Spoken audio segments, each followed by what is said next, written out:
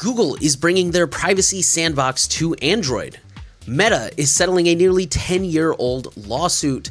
States are abusing facial recognition and DNA data, and much, much more.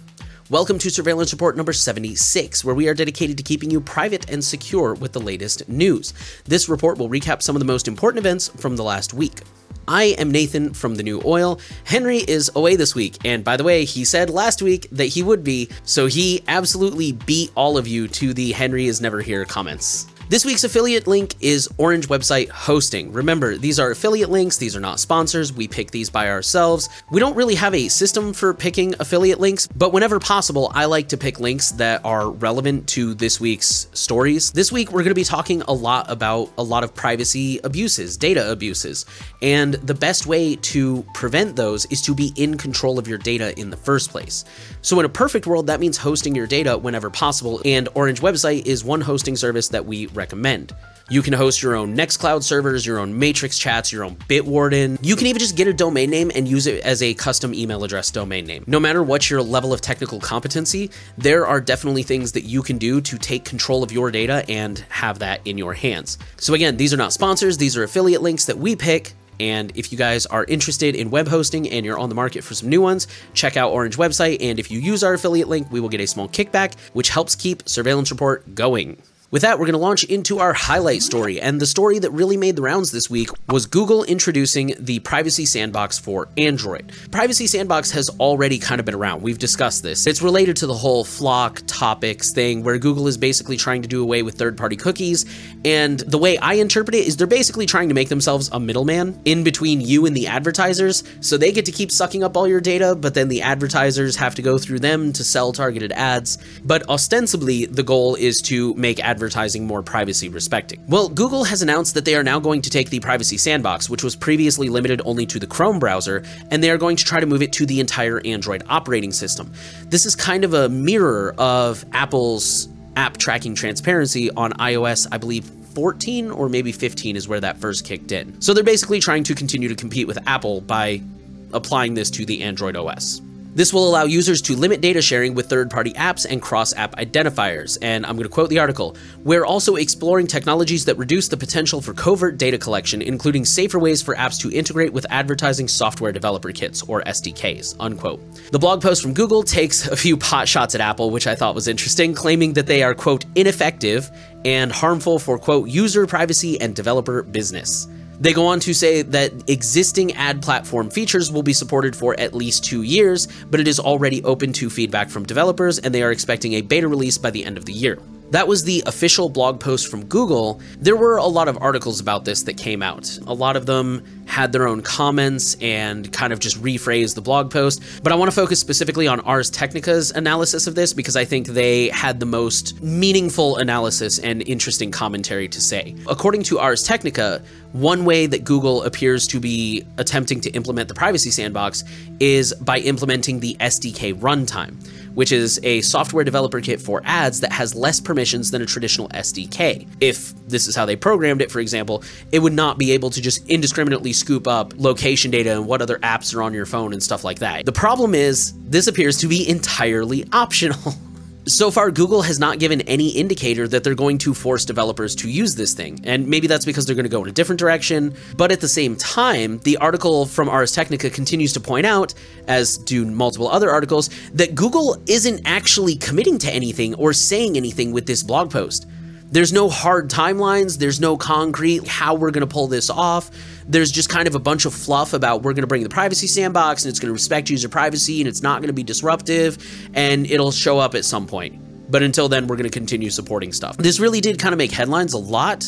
But right now, this is one of those things where we don't really know a lot. There's, again, a lot of talk, there's a lot of headlines, but there's no real commitment, there's no real hard timelines, there's no real concrete facts about how they're going to do this. So at this point, this could just be PR. I mean, probably not. It's Google. They're probably going to do something. But at this point, we don't know what it's going to look like or how effective it's going to be. At any rate, no doubt we will be hearing more about this in the future, and we will keep you updated as we do. With that, we will move into data breaches, and we will start with the Internet Society, who exposed 80,000 member login details. The Internet Society is a nonprofit that is, quote, dedicated to keeping the internet open and secure, unquote. Over 80,000 members had their data exposed via a misconfigured, unprotected Azure Cloud repository. I think that counts. Go ahead and take your shot. Data exposed included full names, email and mailing addresses, and login details. Data was exposed for about 1 month. There was no indication that it was accessed, but as always, we recommend erring on the side of caution and assuming that it was. So defenses here: don't put your full name, put in a nickname or a fake name, use a masked email address from Simple Login, use a PO box if they have to have a mailing address. I don't know, maybe they were sending out like swag and stickers and stuff. I can understand that. And of course, use strong, unique passwords and usernames everywhere you can. Our next data breach comes from the Black Cat ransomware group, who has attacked Swissport. Swissport provides cargo handling, maintenance, cleaning, and lounge hospitality services across 310 airports in 50 countries. 1.6 terabytes of data, including full names, passport numbers, nationality, religion, Muslim or non-Muslim, email, phone number, job role, interview scores, and other recruitment information. It is unclear exactly how many people were affected. Again, we just have the size of the data leak. Swissport has 66,000 employees, and every year they handle the data for 282 million passengers and 4.8 million tons of cargo. It looks like, based on this information, that this was potential job candidates. So once again, we see a situation where your job is a potential risk. And unfortunately, companies are not really taking it seriously to secure this data. Don't lie to your employer, but I mean, some of the things I do, I use a shortened version of my real name until I actually get hired. I used a custom email address, custom domain. I use a voice over IP phone number, things like that. It's kind of hard to get a job and not give up some information, but look for ways you can do that. On a personal note, can someone tell me in the comments, is this whole Muslim versus non-Muslim thing normal in Europe? Because to me, that's like a lawsuit waiting to happen. Like, that kind of information in the US, I believe, is protected by law. Is that normal in Europe? That just seems... Our next story came from the NFL, where the San Francisco 49ers were hit by the Black Bite ransomware attack. The 49ers are a very, very popular football team, American football team here in the US. At this point in time, the article really did not give any details. It's unclear how much data was stolen, or exactly what data, or how many people were affected, or things like that. At this point, we'll just keep you guys updated if we hear anything. Our next story comes from Element Vape, which is a popular e-cigarette store in the US and Canada, who was victim of a Mage Card attack. Element Vape sells e-cigarettes, vaping devices, e-liquids, and CBD products, both online and in person in the US and Canada. And again, this was a Mage Card attack, which means there was malicious JavaScript inserted on the website that skimmed credit card details during checkout. The article says that this attack started sometime after February 5th and appears to have been removed sometime around February 18th. The company did not release any kind of formal statements and has not commented on whether they're going to alert people or what. And unfortunately, this is not the company's first compromise. So again, the defense here, they have in-person stores. So I would say go to the store and buy stuff in cash. If that's not an option for whatever reason, look into things like privacy.com or MySudoCards. I know on my website, The New Oil, I have a whole list of card providers, and if you know any other good, reputable ones, please let us know. Open a GitLab issue. Just find a way to protect your credit card info, man, because too many people are stealing it. And our last data breach story is a quick update from last month. The Red Cross is now saying that state hackers breached their network using a Zoho bug. Last month, we talked about how the Red Cross admitted to having the data of 515,000 people stolen. These people were part of the Restoring Family Links program, which helps to reunite families who were separated by disaster, like war or natural disasters or things like that. In a very public statement, they urged the criminals to have a heart and not share the data because there were so many vulnerable people caught up in this. It appears they were breached by a state actor who targeted an unpatched Zoho vulnerability. And I believe they said Zoho was like a password management solution or something. The access began November 9th, 2021, and this article speculates that the actors could have been working on behalf of China. Brian Krebs, in his blog post, speculates that it may actually be linked to Iran somehow. We're not sure at this time. We don't have any details. As always, the lesson here is to stay updated. Henry always harps on auto updates, and I'm with him on that. Stay updated. It's really important. With that, we will move into the company section, and we're going to start off with that story from Meta. Meta is paying $90 million to settle a decade-old Facebook data privacy lawsuit. So this case was actually filed in 2012. The case centered on Facebook's use of proprietary browser plugins to track users' visit to third-party sites. Facebook obtained consent to track subscribers while logged in, but promised to stop the tracking once the subscriber logged out, which according to the class action lawsuit was not the case. The case went through multiple appeals, and part of the settlement is believed to be because the Supreme Court declined to hear the case, so they're kind of like at an impasse now. If this settlement is approved, this would be one of the 10th largest penalties ever paid in the US for violating privacy. As part of the settlement, Meta must delete all of the data that was collected via the plugin. Okay, here's a quick personal opinion. Quoting the article, in a 2020 opinion on the litigation, the Ninth Circuit held that the unlawful copying and monetization of personal data creates economic harm, even if the value of the data in plaintiff's hands does not diminish as a result. Lower federal courts had been split on the issue, with some requiring a showing that the value of the data in question diminished, unquote.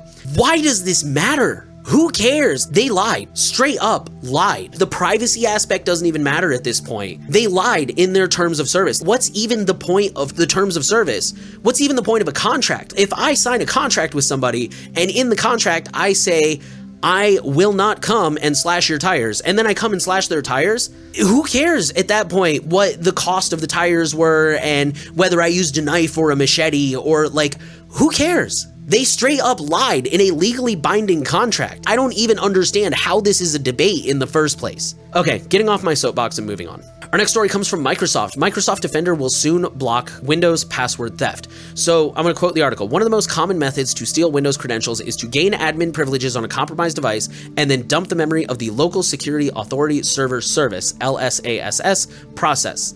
Unquote. Basically, this is a way to dump the password hashes so they can copy the hashes, and then they can either brute force them, or basically there's a way to use the hash as is. It goes way over my head, but I've heard a lot about it and I know it's a really common thing. Microsoft is now rolling out several new features to help mitigate this. The biggest one the article focused on is called Credential Guard, which isolates the LSASS process in a virtualized container that prevents the other processes from accessing it. This, of course, would cause issues because if the process is isolated, then nothing can access it. So Microsoft is introducing additional default rules to kind of allow list it and enable functionality. But again, it still does isolate it a little bit and help. So the article points out this is a really good step, but of course, nothing is unhackable. This is a constant game of cat and mouse.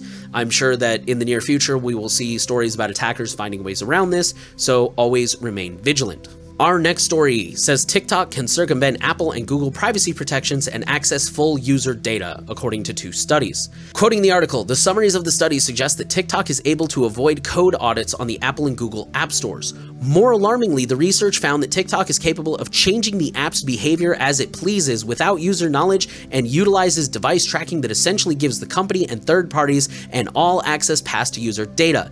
This is highly unusual and exceeds the abilities of US-based apps such as Facebook, Twitter, and other social media platforms, unquote. More and more studies are coming out just like this. I don't know if we covered it, but a couple weeks ago I saw one that said basically TikTok is collecting data, but they're not really sure who it's going to other than the company. It's just a huge black box. It's one of the worst privacy things we've seen in a very long time. That's kind of why these stories keep coming out, is TikTok is like the newcomer on the scene, and we're learning more about it by the day. Our last story is another quick one. Wordle is watching you. So for those who have not heard of this, Wordle is a highly popular word guessing game. And it used to be totally tracker free. Like, it didn't even have an app. It was a website that you had to go to. Well, the New York Times bought it from the original developer. It is now riddled with trackers and surveillance. I particularly wanted to include this story because this highlights why we do Surveillance Report. This highlights why we need a current events podcast. Things change.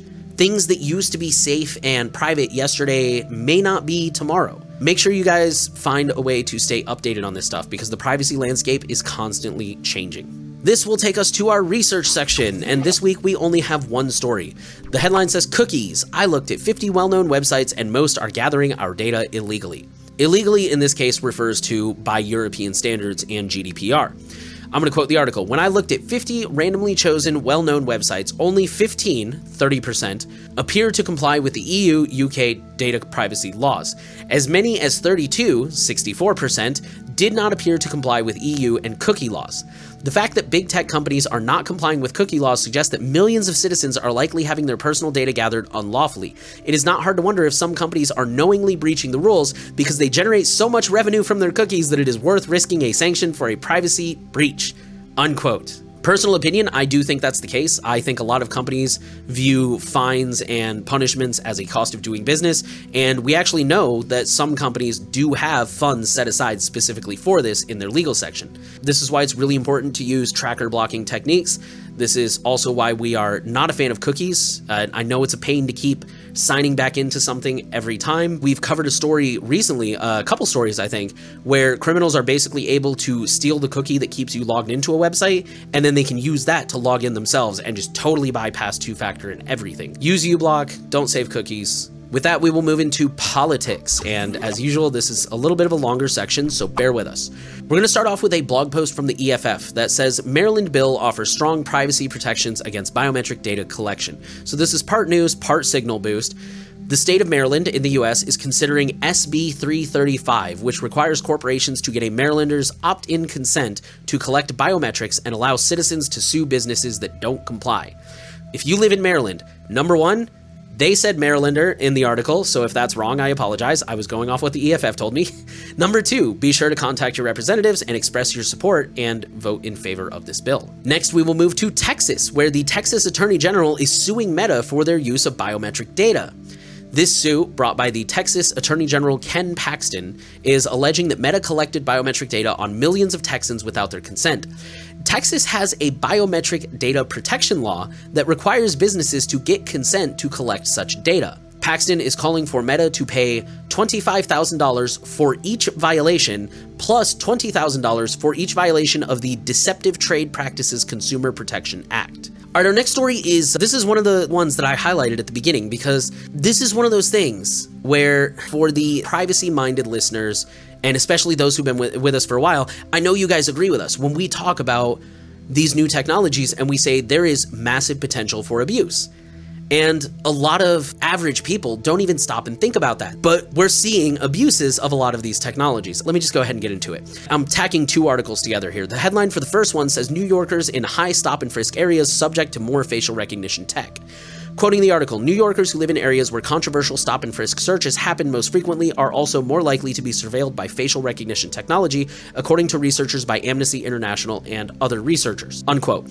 For those who don't know, stop and frisk is basically just stopping people on the road and searching them for no real reason other than the cops think you're suspicious. Continuing to quote the article, research also shows that in the Brooklyn, Bronx, and Queens boroughs of the city, there was a direct correlation between the proportion of non-white residents and the concentration of controversial face recognition technology. Basically, the less white the neighborhood, the more facial recognition tech. Quoting, our analysis shows that the NYPD's use of facial recognition technology helps to reinforce discriminatory policing against minority communities in New York City. The research is part of the global anti-facial recognition technology campaign, Ban the Scan, which is investigating increasing use of surveillance initiatives in the New York City Police Department.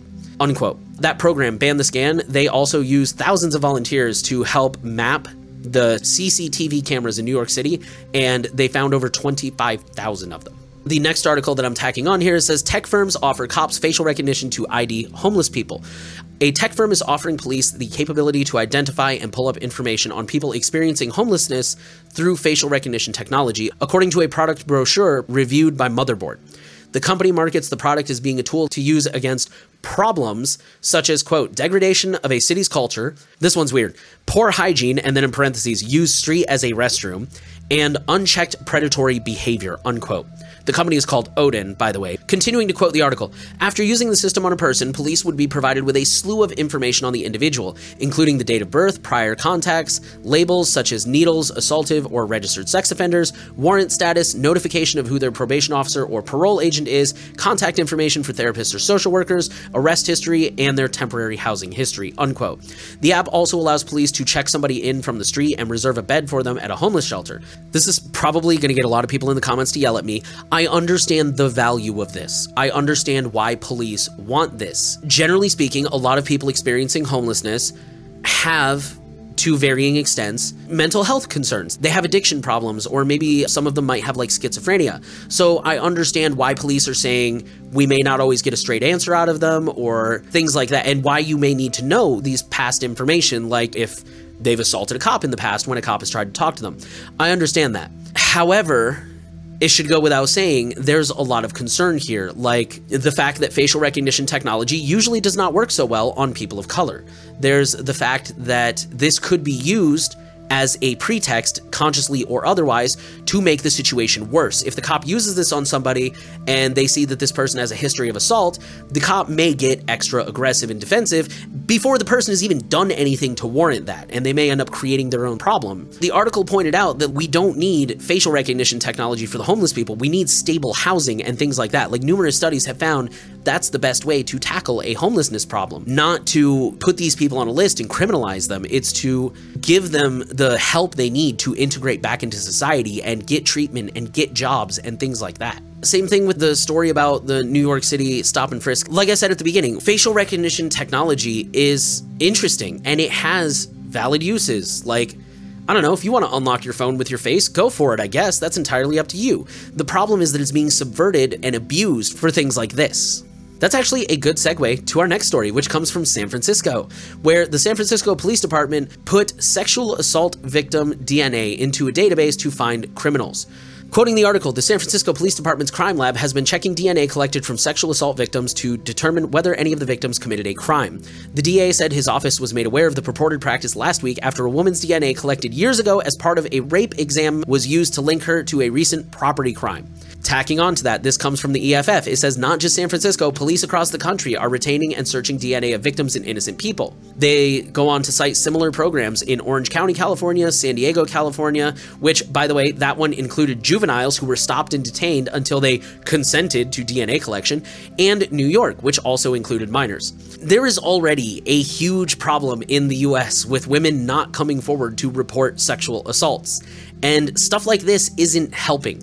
The fact that they're just like holding on to this data and they're treating the victims as potential criminals, stuff like this is not helping. This and the facial recognition thing before that we talked about in New York. Last week, Henry talked about how privacy and democracy are like inextricably intertwined. And that is exactly what we're talking about. This kind of stuff has a chilling effect on people. We're going to talk about this later on too, in a different story. When people know that this type of thing is possible, they reconsider coming forward. Everybody's trying so hard to use every piece of data to make the world a better place that I think it's actually going to make the world a worse place, because nobody's going to want to give up their data because it's being abused in ways they didn't consent to. Okay, moving into something that's actually good news. The New Zealand government is mandating bug reporting processes for federal agencies. Quoting the article, each agency will be responsible for creating its own policy based on the sensitivity of the information it holds, the security measures already in place, and its ability to segment its network or otherwise segregate sensitive information. Vulnerabilities should be patched, mitigated, or managed within 90 days, unquote. The article goes on to say, researchers can report vulnerabilities on a no-blame basis without fear of repercussion or penalty as long as the disclosure policy is followed and no illegal activity is undertaken. Unfortunately, there won't be any bounties to offer, and agencies are expected to place limits on websites, systems, or application probing, unquote. I feel like that's probably a little vague and it probably could have been worded better, but it's still a good start. New Zealand's federal government is saying all federal agencies now have to report bugs and patch them. And I'm assuming there will be hefty penalties for anybody who is found to be violating this and to have known about a vulnerability and not patched it. And I think that's great. Stuff like this makes everyone a little bit safer, kind of like a herd immunity thing. Our next story comes from Singapore, who is stepping up security measures in the aftermath of phishing scams. Quote, Singapore is stepping up security measures to bolster the local banking and communications infrastructures, which include the need for SMS service providers to check against a registry before sending through messages. Banks are also expected to develop more versatile artificial intelligence models to detect suspicious transactions. The additional safeguards come on the heels of a recent spate of SMS phishing scams, which wiped out 13.7 million SG. I'm sorry, I don't know what Singapore's currency is. That's 10.17 million US dollars from the accounts of 790 OCBC bank customers, unquote. And there are more steps to come besides just that. I guess there's not much to say here. Like, when I first read that headline, I was like, all right, cool, stepping up security, great. But then I saw there's like an SMS registry and AI, and now I'm not so thrilled about it. I guess I just mainly wanted to share this with you guys to show that people mean well, they want better security, they want to protect customers, but they're going about it in ways that are questionable, I guess we could say, with requiring people to register phone numbers and stuff like that. Just be aware, this is the direction we're headed in, and we're starting to see that roll out. That is all for politics. We will now jump into the free and open source news, FOSS News, and we're going to start with a real quick one. JMP is 5 years old today and now has international calls. Well, not today, but at the time they posted this blog. The title says it all. JMP.chat, I think is the website or something like that. It's I'm starting to see it more and more. It's basically a service that allows you to use XMP if the server supports it, to use XMP as a phone number for voice calls and SMS, which I think is really cool. It doesn't seem terribly hard to set up, and it doesn't seem terribly expensive. I haven't used it myself, but I've heard a lot of people that do use it and really like it. And they are now introducing international calls. Before, I believe it was just US and Canada, and now they are expanding. So good for them. That is another private option for voice over IP to not use your SIM card phone number. Our last FOSS story, or our other FOSS story, comes from IVPN, who says WireGuard port forwarding is now enabled. Title says it all. Port forwarding is what allows you to self-host things from home. If you choose not to go with an actual hosting provider like Orange Website, for example, you can self-host things at home. If you do that, there are, of course, risks, like your IP address being exposed. So what this is basically IVPN is actually personally the only one I've found, but maybe there are others, that allows you to use their VPN while also port forwarding so that you can get the protection of a VPN while also still being able to self-host. And they have basically now rolled this out to WireGuard, which is a new, really popular VPN protocol. It's supposed to be lighter, it's supposed to be faster, it's supposed to be more secure. It is kind of new, so some people are still on the fence about it, but it's seeing a lot of adoption, and IVPN has now enabled this capability with WireGuard.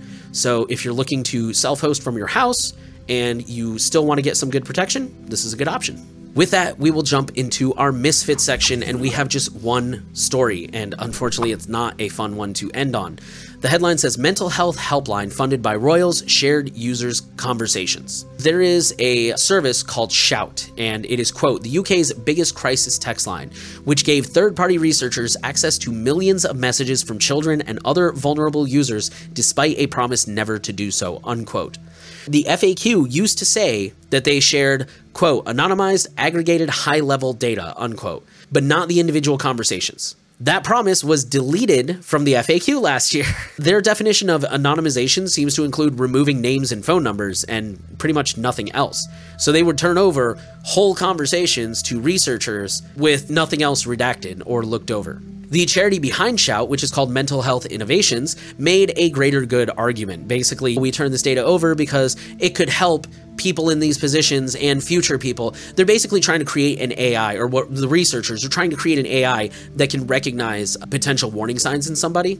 And of course, some people are making arguments, in my opinion, very good arguments, about meaningful consent. When you're in such a vulnerable state that you're feeling suicidal and you contact one of these lines, can you even consent? You're not in the right headspace. Can you really do that? I've mentioned in past reports that I struggle with depression and anxiety, and this really upsets me because, first of all, these markers are not always accurate. Yes, there are some warning signs that somebody may be experiencing depression and suicidal thoughts, but not always. Sometimes there are no warning signs. Sometimes it's just somebody's personality. Like me, I'm a minimalist.